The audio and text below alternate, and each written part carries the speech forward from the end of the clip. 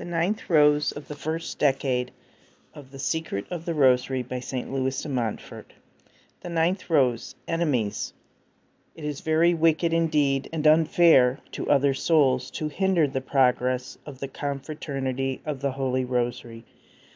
Almighty God has severely punished many of those who have been so benighted as to scorn the confraternity and who have sought to destroy it.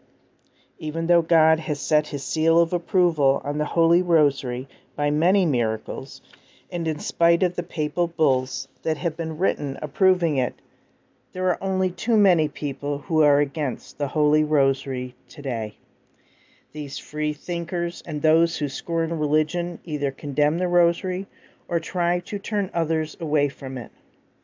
It is easy to see that they have absorbed the poison of hell and that they are inspired by the devil, for nobody can condemn devotion to the Holy Rosary without condemning all that is most holy in the Catholic faith, such as the Lord's Prayer, the angelic salutation, and the mysteries of the life, death, and glory of Jesus Christ and of his Holy Mother. These freethinkers who cannot bear others to say the Rosary often fall into a really heretical state of mind without even realizing it, and some hate the Rosary and its holy mysteries.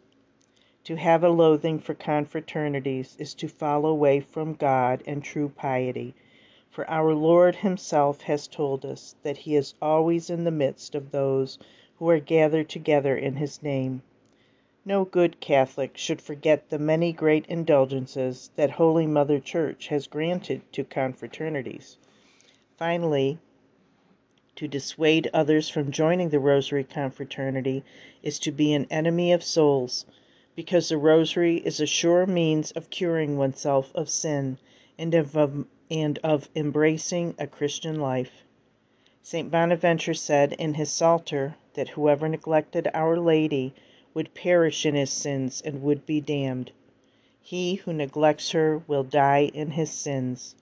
If such is the penalty for neglecting her, what must be the punishment in store for those who actually turn others away from their devotions?